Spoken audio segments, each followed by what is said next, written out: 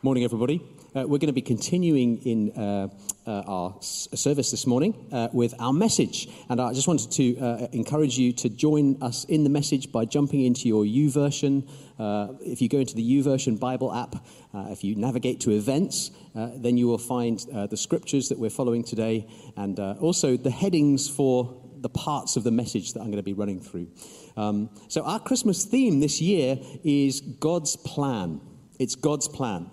No doubt when you'll have come up the stairs this morning, you'll have seen in the top lobby in gold paint those two words, God's plan, on the wall. And it's very much our hope that you will receive something of the sense of God's planning at this time of Christmas. An awful lot of God's planning and his thought for humanity converges at around Christmas time. And we're really hoping as a team that you will receive something of the plans of God into your life. If you just want to listen to some of the plans that happen at Christmas time, they're really quite incredible. Zechariah and Elizabeth planned to have kids, but couldn't, but then did. Zechariah probably didn't plan on being deaf and dumb for 9 months. Zechariah and Elizabeth planned to call their baby Zechariah, but then they ended up calling him John because of God's plan for his life. Joseph planned to marry Mary, but then she said she was pregnant, so he then planned to divorce her, and then the plan was back on. He decided to marry her because of the dream. Caesar Augustus, who was the Roman emperor at the time, planned a census, which meant that Joseph and Mary had to go to Bethlehem, which was part of God's plan for Jesus' life. Joseph and Mary planned a guest room, but there wasn't one because the inn was full. The shepherds had planned a quiet night looking after their sheep, but they got interrupted by angels, didn't they? Because God had a plan. The wise men planned to visit Jesus, but after they met Herod, they planned a different plan and went home via a different route. The Holy Spirit planned for Simeon and Anna to arrive in the temple at just the right time to greet the baby Jesus on the 8th day of his life. All the genealogies that we read at the beginning of Matthew and Luke reveal the plan of God through the generations in getting to Jesus, and the fulfillment of all of the biblical prophecies about Jesus takes place around Christmas time. There's a lot of planning that happens from God. And as we were discussing this as a team, we felt that it was really just a great thing to kind of follow that up and kind of explore that and unpack that a little bit over these next few weeks. So what's going to happen is today we're going to have a look at the person of Zechariah. Zechariah that you heard Clyde reading for us, and everything that happened with him and the birth of John the Baptist and the visitation of the angel Gabriel. Next week we're going to look at Joseph, who is the stepfather of Jesus, and understand what happened with his life. We're going to look at Mary on the 18th and sort of try and understand how did the plans of God work for her. And then on Christmas Day we're going to have a little known character, a gentleman by the name of Simeon, who ends up being the person who dedicates Jesus to the Lord. Imagine dedicating Jesus himself to the Lord. I mean, that's a pretty honorable thing to have to do, isn't it, to get to do that? So we're going to look at those four people. And the reason we've decided to go kind of down a people path is because plans can end up sounding a bit dry and dusty, can't they? I don't know if you've ever worked with a person who's a planner. That they've got like plans all over their wall in their office and Post-its all over their desk and their diary's always out. I don't know what that's like for you, but, plans matter, but they can feel a little bit abstract. And so what we're going to do is we're going to make the plans real by looking at characters over these next 4 weeks. And then as you get into the character, you'll see how God's plan works with that person. Don't know about you, but I like it when I hear about a person in the Bible and what happened to them. Somehow it kind of gives it legs and you can kind of get your head around it a bit more. So that's what we're going to do. I want to break up the story of Zechariah into 5 distinct bits or things that I think will help you to understand the nature of God's plan in his life. 5 things, and the headings are there in your YouVersion app. Please feel free to make some notes as you go along and return to this at a future point if you want to, but let's just jump straight in. The first thing to say, number 1, is that long-term personal faithfulness means that God can use us in his plans. Long-term personal faithfulness means that God can use you in his planning. Now, that might seem like an obvious thing to say, but actually, I wonder sometimes how many times we might miss out on a plan that God had in mind for us, but because we weren't maybe faithful at that time in our lives, or because we were away from God, God wasn't able to use us in quite the way He wanted to. And what we see with the story of Zechariah and Elizabeth is that they have this very long-term, steady, faithful goodness that just kind of works its way through. Let me just explain by way of a story what that looks like to be faithful kind of in the unseen maybe. So a while back, one of my boys needed to kind of switch schools. He was in secondary school, and for various different reasons, we decided as a family that it was the best thing for him to kind of switch across to a different school. But in this situation, he had to sit an entrance test. Okay, so he went along on the particular day of the entrance test. This is kind of midterm time, and as it happened, there were 6 other boys there who were also going to sit the test at 9 o'clock in the morning. One of the boys turned up in his pajamas. He'd kind of been dragged there by his mum, so at least he showed up, and I think he sat the test and all the rest of it. Now, at the end of this test, of the 7 boys that were there, 2 of them went on back to school. This was at like 10 in the morning. The test wasn't very long. It was like 40 minutes. They were done by 10. And I was taking Simon, back to his school, his existing school. And we had a chat about how we'd been praying for this situation. And I kind of said to him, so, who is God going to bless? Out of your 7 candidates, like if you were God looking down from heaven, if there's you and this other lad have gone on to school for the rest of your day versus the other 5 that are relaxing on the Xbox, like who are you going to kind of put forward to try and get that place in that school? And Simon said to me, well, I kind of think it might be one of us 2. So I said, yeah, it's down to a 2-horse race, buddy. It really is. Those other 5... I'm just speaking out in faith here, but I think it's going to be between the 2 of you. And sure enough, he got an offer of the place. And there was actually only one place, so I don't know what happened to the other lad. I hope he had another chance to run at the entrance test. But so in essence, what I'm saying by sharing that story is that sometimes God looks in, well, very often actually, God looks into what's the faithfulness and the righteousness behind the scenes like. Not just the show or the external appearance or this is how I look. What's it like on the inside? What are we doing in the private space?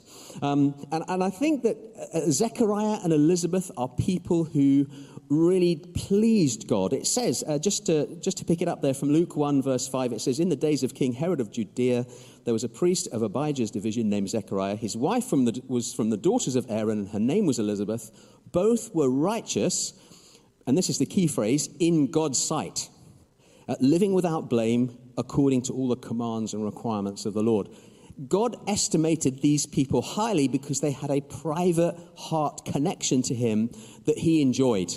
That they aimed to try to be righteous. Now, we're not saying that they were totally sinless. That's not what this is trying to say. What the scripture is trying to tell us is that these people had a good, ongoing heart relationship with the Lord, and that is the thing that God was looking for.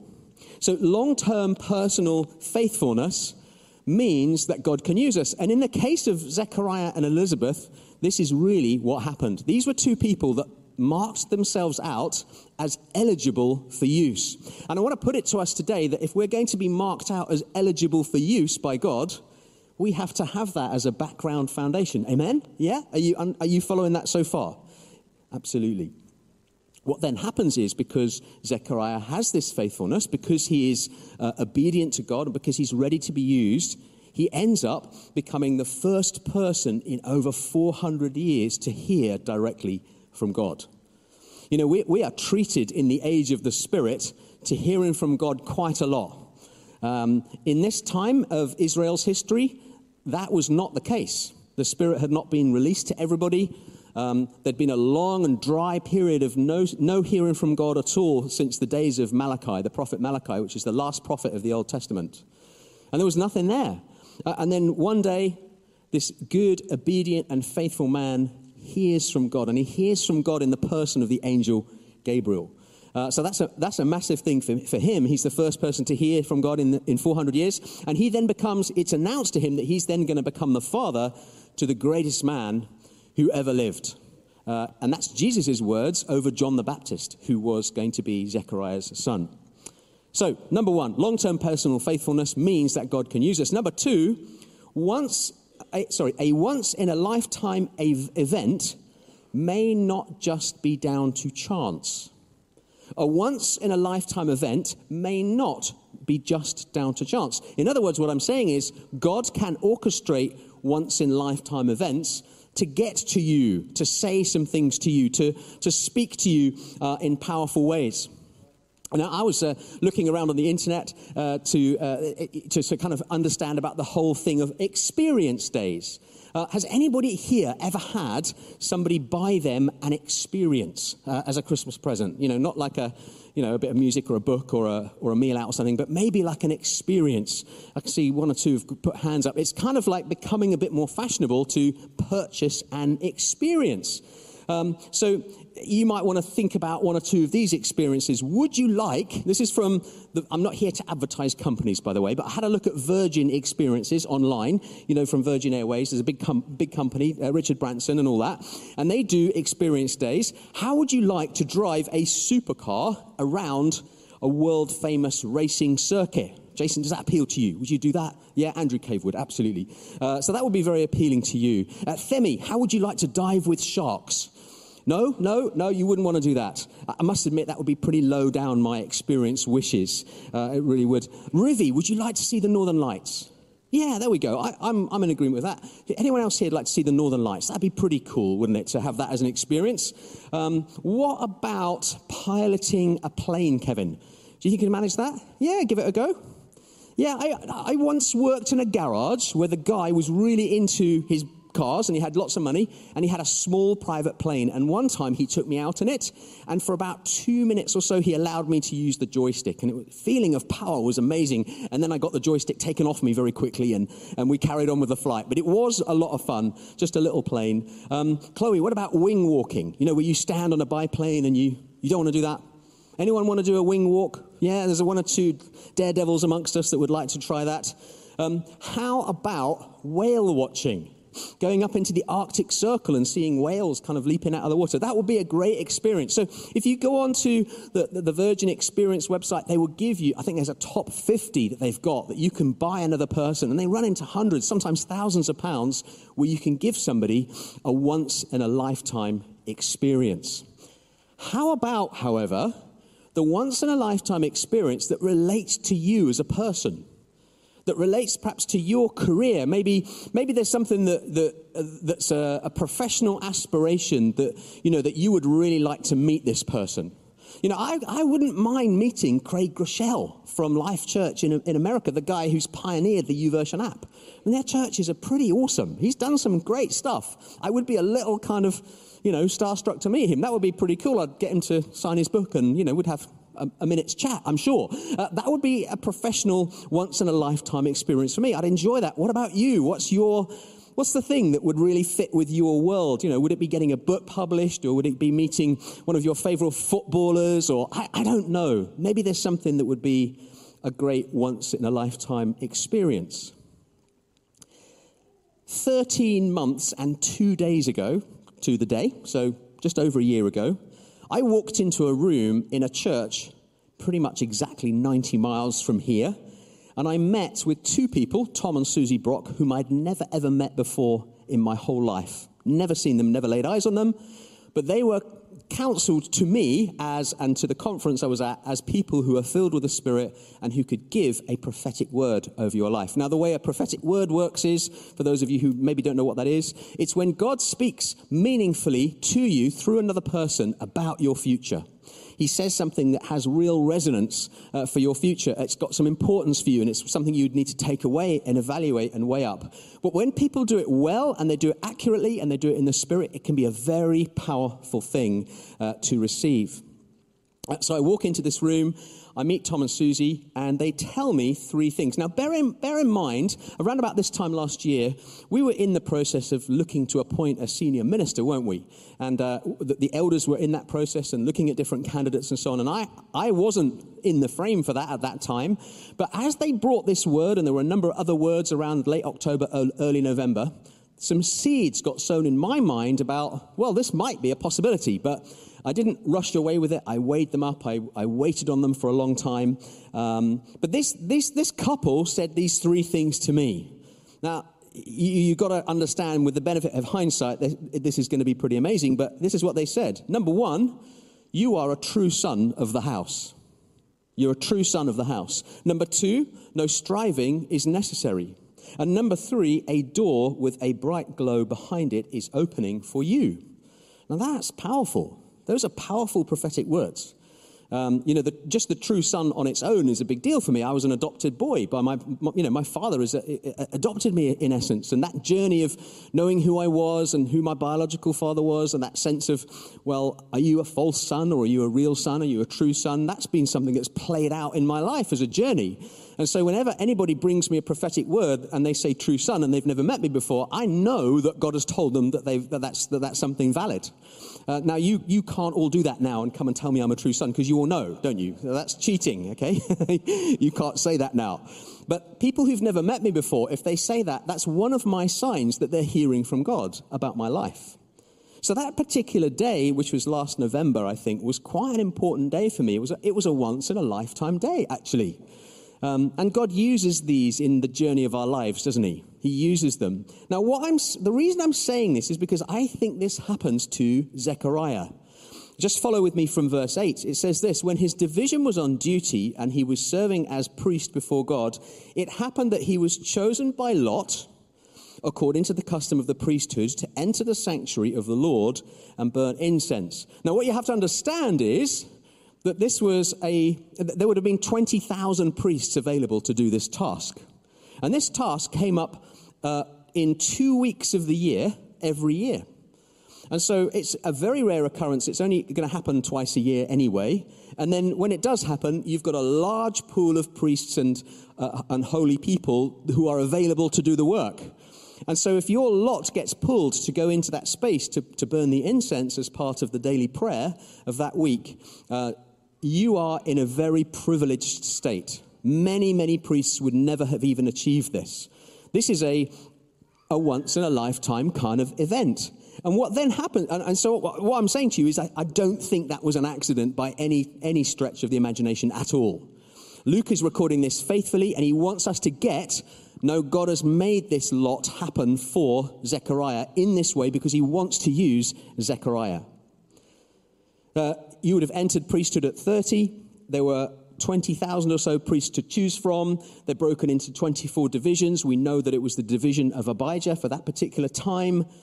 This was a once-in-a-lifetime opportunity for Zechariah, and he gets chosen. Now, that's no accident. God has chosen him, and he's made the lot fall to him because he then wants to send Gabriel to speak to him.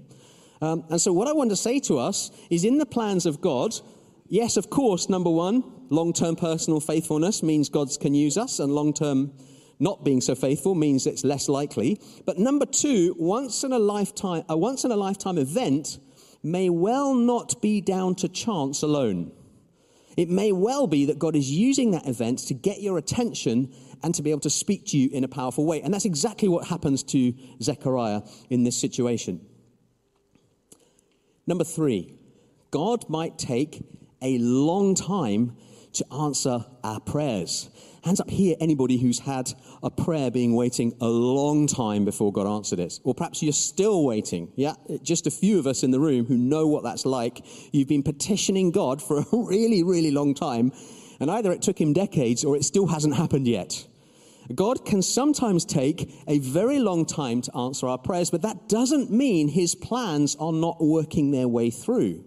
We have to be a little bit patient sometimes. Let me give you a framework for dealing with prayer, which I think is really helpful. I've kind of borrowed this, stolen it from Nicky Gumbel, who was at Holy Trinity Brompton up until September, actually. I think he's just retired. He shares this formula for handling how prayers get answered, and it's really, really helpful. I may have shared it before. I'll share it with you again. This is how it goes. With a prayer, you're going to get one of four possible options with how God handles it. It's going to be no, slow, grow, or go. So no is, listen, Nick, you're just never going to get that prayer answered.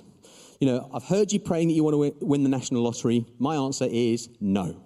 And the reason it's no is because 70 to 80% of the people who win the national lottery absolutely breaks their lives and it ruins them. It's not a good idea. And that's statistically true, by the way. It's not a great thing to win the national lottery. You're all sitting there thinking, well, I'll try. I might be in the 20%. It's not great, okay? So sometimes an answer to a prayer is just a flat no.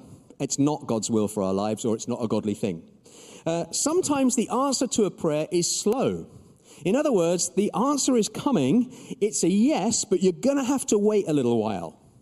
And that might be because there's some things that God is putting into place later down the line that have to get in place first before God can then answer your question to him or fulfill what he wants to do for you. The third one is grow. In other words, that you have prayed a prayer and God is hearing your prayer, but he can see some things in you that need to change and to morph over time. So, perhaps if you're 16 and you're praying, do you know what, Lord, make me the CEO of a multinational corporation with like millions of people working for me. Now, God might well answer that prayer, but he's going to have to get you to grow over a long period of time in order to have the character to be ready to be able to take on that kind of responsibility. If you look at someone like Alan Sugar, he started out as a kind of barrow boy in a market in the East End of London when he was 16. And he's grown and grown and grown in his character to be able to handle a very large business enterprise. So sometimes God's answers to our prayer requests are you need to grow, but then when you've grown enough, then absolutely we can fulfill that request. And then the last one would be go. In other words, yes, let's do this. I've heard your prayer and there's no reason why we can't get on with it. So, no, slow, grow, or go. Very helpful way to try and understand where God is at in the process of answering our prayers. Verse 13 there from Luke 1. The angel said to him, "Do not be afraid, Zechariah, because your prayer has been heard. Your wife Elizabeth will bear you a son, and you will name him John." Now, I wonder what prayer specifically Zechariah was praying at that moment, whether he was praying what he was told to pray or the structure of prayer that the priests would have to pray, and then quietly kind of saying, "Hey God, I know we're really, really old, but don't forget my prayers for a family." And how is that going to work? I don't know. I think the chances are he's probably forgotten about that prayer now. He's probably moved on. Have we had prayers in our lives where we prayed and prayed and prayed and prayed and prayed, and then over time we've kind of just stopped because it's never come good? I think that might be in this category, if I'm honest. I think Zechariah is probably praying about other things, but the angel meets him in that place just behind the altar where he's by himself, and he tells him this thing about how he's going to have a son. Now, it was a disgrace in Jewish culture to be childless. That's not what God saw about it at all, but that's what the culture said. And so can you imagine how many times that couple would have prayed for a son over the years? But God's plan was all in the timing. God's plan is sometimes all in the timing. So look at this from just God's point of view. Humanly speaking, Jesus arrives too early. Joseph and Mary aren't even married yet. That's in the human. And in the human, John arrives too late because Elizabeth is too old. And so in the human, those kind of things don't work. And so God making the plan work from his point of view is about saying, no, I'm actually in charge of time. This doesn't need to be something that human beings need to worry about. It's me speaking, it's God speaking through my servant and Gabriel, and I'm going to make this happen no matter what, even though humanly speaking this looks impossible. I did some research on what Zechariah's name means, and it's a beautiful thing. It means God remembers. Did you know that? What a wonderful name for this story, that God remembers. In other words, it doesn't matter how long ago you prayed something. In God's plan, if it's going to be a go in the end, it's going to come good and it will get answered. Maybe that's an encouragement for some of us here today, that you've been praying for a long time for something, you haven't heard anything, but Zechariah means God remembers. Maybe we need to have a Zechariah moment over some of those old prayers that we've stopped praying. So that's number 3. God might take a long, long time in his plans to answer our prayers, but that's because they're his plans. They're not ours. Number 4, God's word always overrides age, experience, intellect, and nature. Let me just say that again. God's word always overrides age, experience, intellect, and nature. Zechariah, I don't mean to be stereotypical about older people, but he's kind of got set into a pattern about how he thinks about God. And he's kind of settled on the fact that maybe a couple of decades ago even, his wife stopped being able to have children at all in the physical. And so he's kind of gone, well, no, I'm just going to be a pragmatist here. And God can't break into my pragmatism. God isn't going to break into my pattern. I'm set in what's possible now. Now, that's kind of a little bit cheeky to some of the older ones amongst us in the crowd here today and perhaps watching online. But I would put it to us that as we get older, it's harder to be more flexible about certain things. Many years ago, when I was a lad of about 8, I would visit my grandparents. We would go and see them, and they lived in accommodation that had a warden that looked after all of the people in the flats.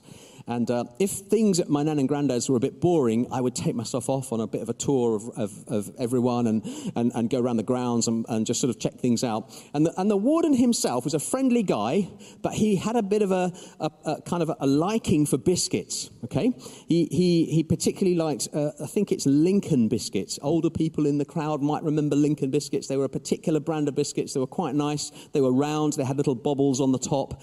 And they came in a packet of about 28, 30, something like that. And this warden guy, he would have a packet of biscuits a day at about 3 p.m. in the afternoon. And that's quite good going, isn't it, biscuits-wise? I mean, I personally have a struggle with biscuits, but not to that degree. So he would have a packet of biscuits. And as I sort of struck up a bit of a conversation with him, he would grudgingly give me one of his biscuits. Because boys have this habit of getting biscuits out of you, don't they? They just stand there kind of, give me a biscuit. They don't say it, or maybe they will. But I had a talent for obtaining biscuits from the warden. But what I noticed was that he was pretty grumpy about giving me a biscuit. He didn't want to change his ways. He had a pattern with his Lincoln biscuits that he was unkeen to let go of. And even towards the end, my grandparents moved flat, and so they left the warden behind. Even towards the end, I noticed that he would finish the biscuits before my arrival. They were all done. And I was like, wow, you've worked out that I might come and ask you for a biscuit, and you don't want to shift your pattern for a boy of 8 that needs a biscuit. I mean, come on. Anyway, my point being that sometimes the older generations, I don't mean to be harsh, they have a pattern with things, don't they? And Zechariah has got into a pattern of thinking of how God is going to speak to him, and he gets completely upstaged on this particular day. And the reminder to us is that when God's plans are in action, God's word is going to override our age, our experience, our intellect, or even nature itself. God's word is up here, and all of those other things are down there. And we need to remember that. Now, when we're a bit younger, we don't have so much of a problem with that. I think our imaginations are a little more flexible, maybe. I don't know what it is. But as we get older, we've got a challenge on our hands to make sure that we still stay open and flexible to the possibilities, the incredible possibilities there are in God. So Zechariah asks this question in verse 18. How can I know this? Zechariah asks the angel, for I'm an old man, and my wife is well along in years. I mean, he's got a point. And the angel says to him, I am Gabriel. I stand in the presence of God, and I was sent to speak to you to tell you this good news.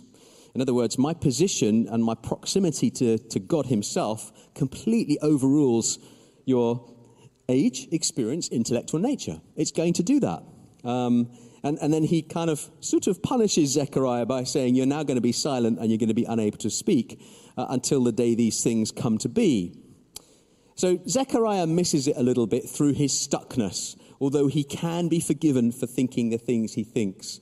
I just want to remind us that God's word is always top of the tree.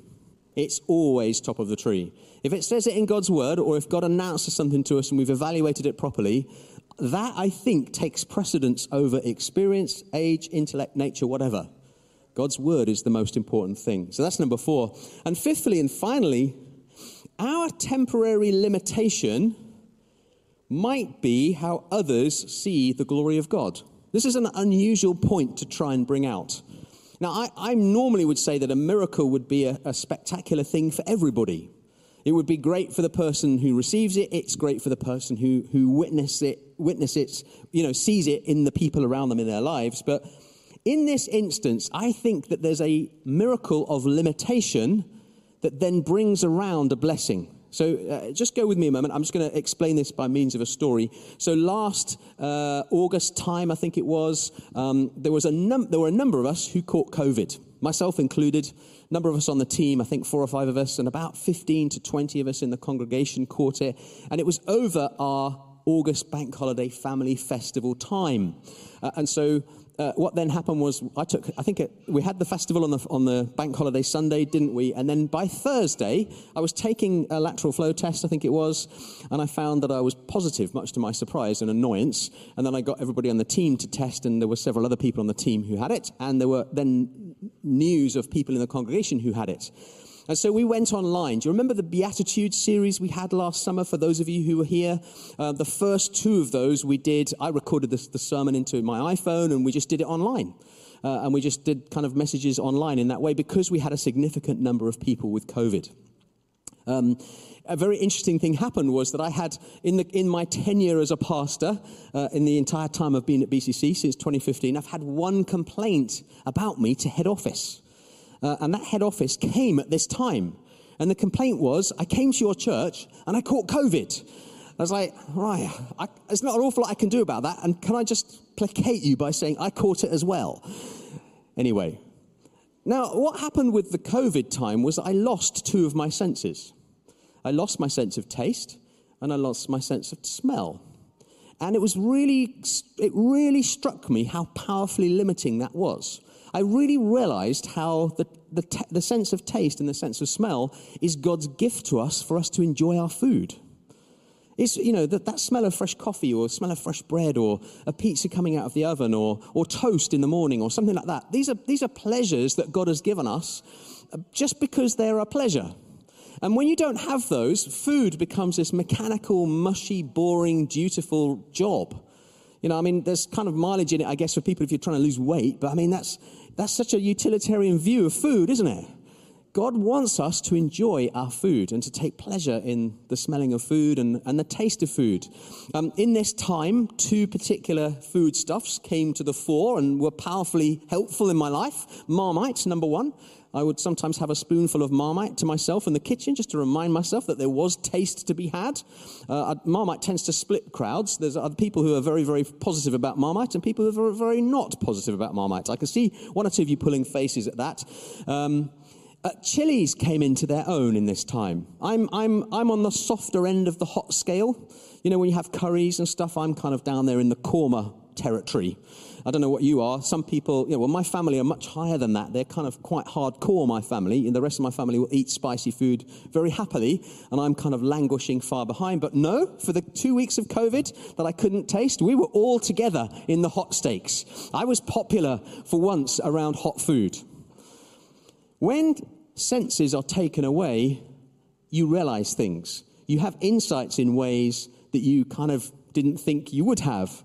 And what happens with Zechariah is he has 2 of his senses taken away. Now, it says in the word that the angel Gabriel prevents him from speaking. But if you read carefully, what you'll notice is that they have to motion to him later. In the second of the readings that Clyde so beautifully read for us, you'll have heard that they motioned to him and then he kind of gave them his attention. Now, if he could hear, there'd be no problem. So I looked this up, and the word for being now you won't be able to speak that Gabriel says is the Greek word kophos, and it actually means both deaf and mute in some settings. So it looks very much like to me that he lost 2 of his senses for an entire 9 months. No sound in, no sound out. Wives, you might want to nudge your husbands and say, hey, do you want to do a Zechariah? 9 months, no sound in, no sound out. Would that work for you, ladies? I think some of the men are thinking, no, ladies, you go first, after you. So much talking, ladies. It would be nice to have a little holiday. Did I say that?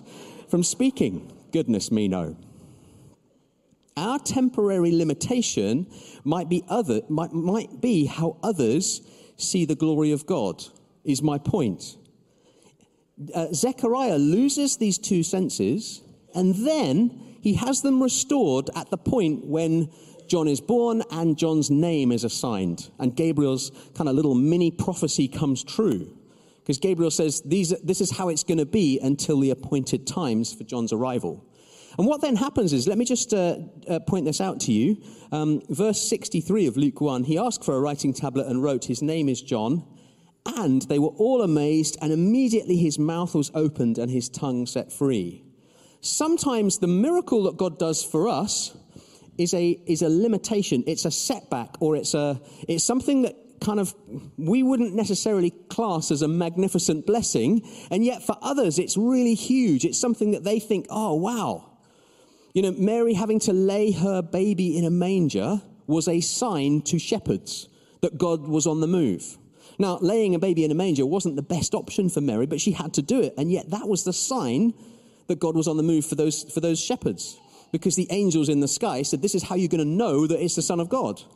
And we see this whole idea writ large in the crucifixion of Jesus, that there was a limitation placed upon the Son of God to a very extreme degree in order that you and I today can get to know the Father for ourselves personally and have a personal relationship with him and be made righteous before God in his sight. So sometimes a limitation is something that can be put upon a person in order that others may see the glory of God. And that can be sometimes in the plan. So sometimes perhaps if you're under the cosh because of a limitation or something's been done in your life, be patient with that, because sometimes God is using that time to speak to other people because of the way you're handling it in that time. Does that make sense? So if you're going through a setback, the way in which you navigate that setback and the way you handle it, how you dignify it, can be the thing that then brings glory to God for other people. I'm going to ask the worship team just to come back and return. Thank you so much, Kevin. Let me just take you through those observations from Zechariah as a character and how the plan of God works out in his life. Long-term personal faithfulness from himself and Elizabeth meant that God was able to use him. He stood out to God. I want to be the kind of person that has the kind of background faithfulness that God notices that over the long haul and goes, yeah, I'll use you. I'll make use of that because you're obedient in the quiet space. Secondly, once-in-a-lifetime events might not just be down to chance. And so maybe this message might prompt a review of some of those key events that you've had in your life that are probably never going to happen again. Was God in that?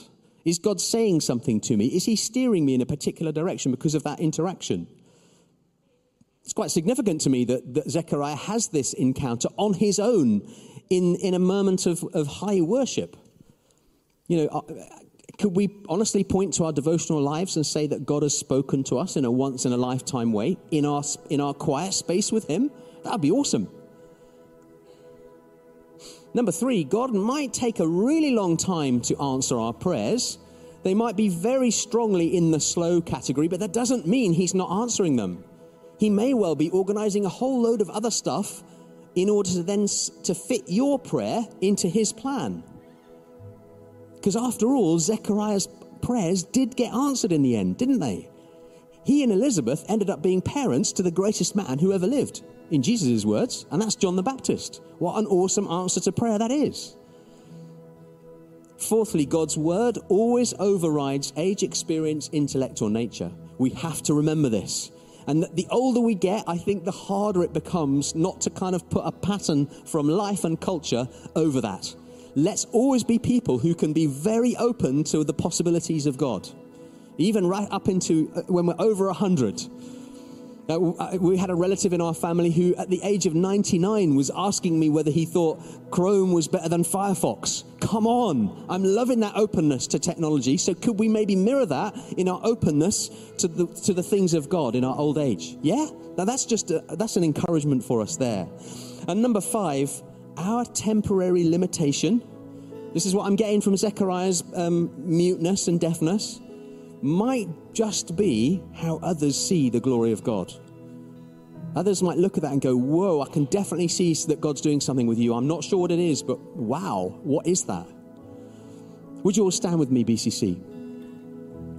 We're going to worship, and I'm going to make I'm going to just do an encouragement to those of us who are waiting on some plans of God, that you might come down during our time of worship. We've got a space at the front here, and you are really welcome during our time of worship to come forward and to tell God what's on your mind. So if you've got long-term prayers that haven't been answered, why don't you come down and repeat those prayers again today as we get into our Christmas season? Just come right down just now. You don't need to wait. Just come now. If you've got long-term prayers that haven't been answered, come and say those out to God at the front just while we're worshiping. That will be great. The other thing would be is if you've got some plans or you want to hear more clearly about your plans that in relation to how God sees them, or that you just want to hear that God's got some kind of a plan and you'd love to know what that is, then come down and ask God to reveal his plans for your life. Just come and ask him and say, God, what is your plan for my life? What's your plan for my next chapter? I would really like to know what that is, God. Show me, indicate it to me, make it plain. If you've got long-term prayers that have not been answered yet, come down and pray those now. And if you'd like to know what God's plans are for you, and you just want to ask him what they are, come down and just petition him about that just at the front while the team worship. Thank you, Kevin. Thank you, team. And then we'll wrap up at the end. Thanks.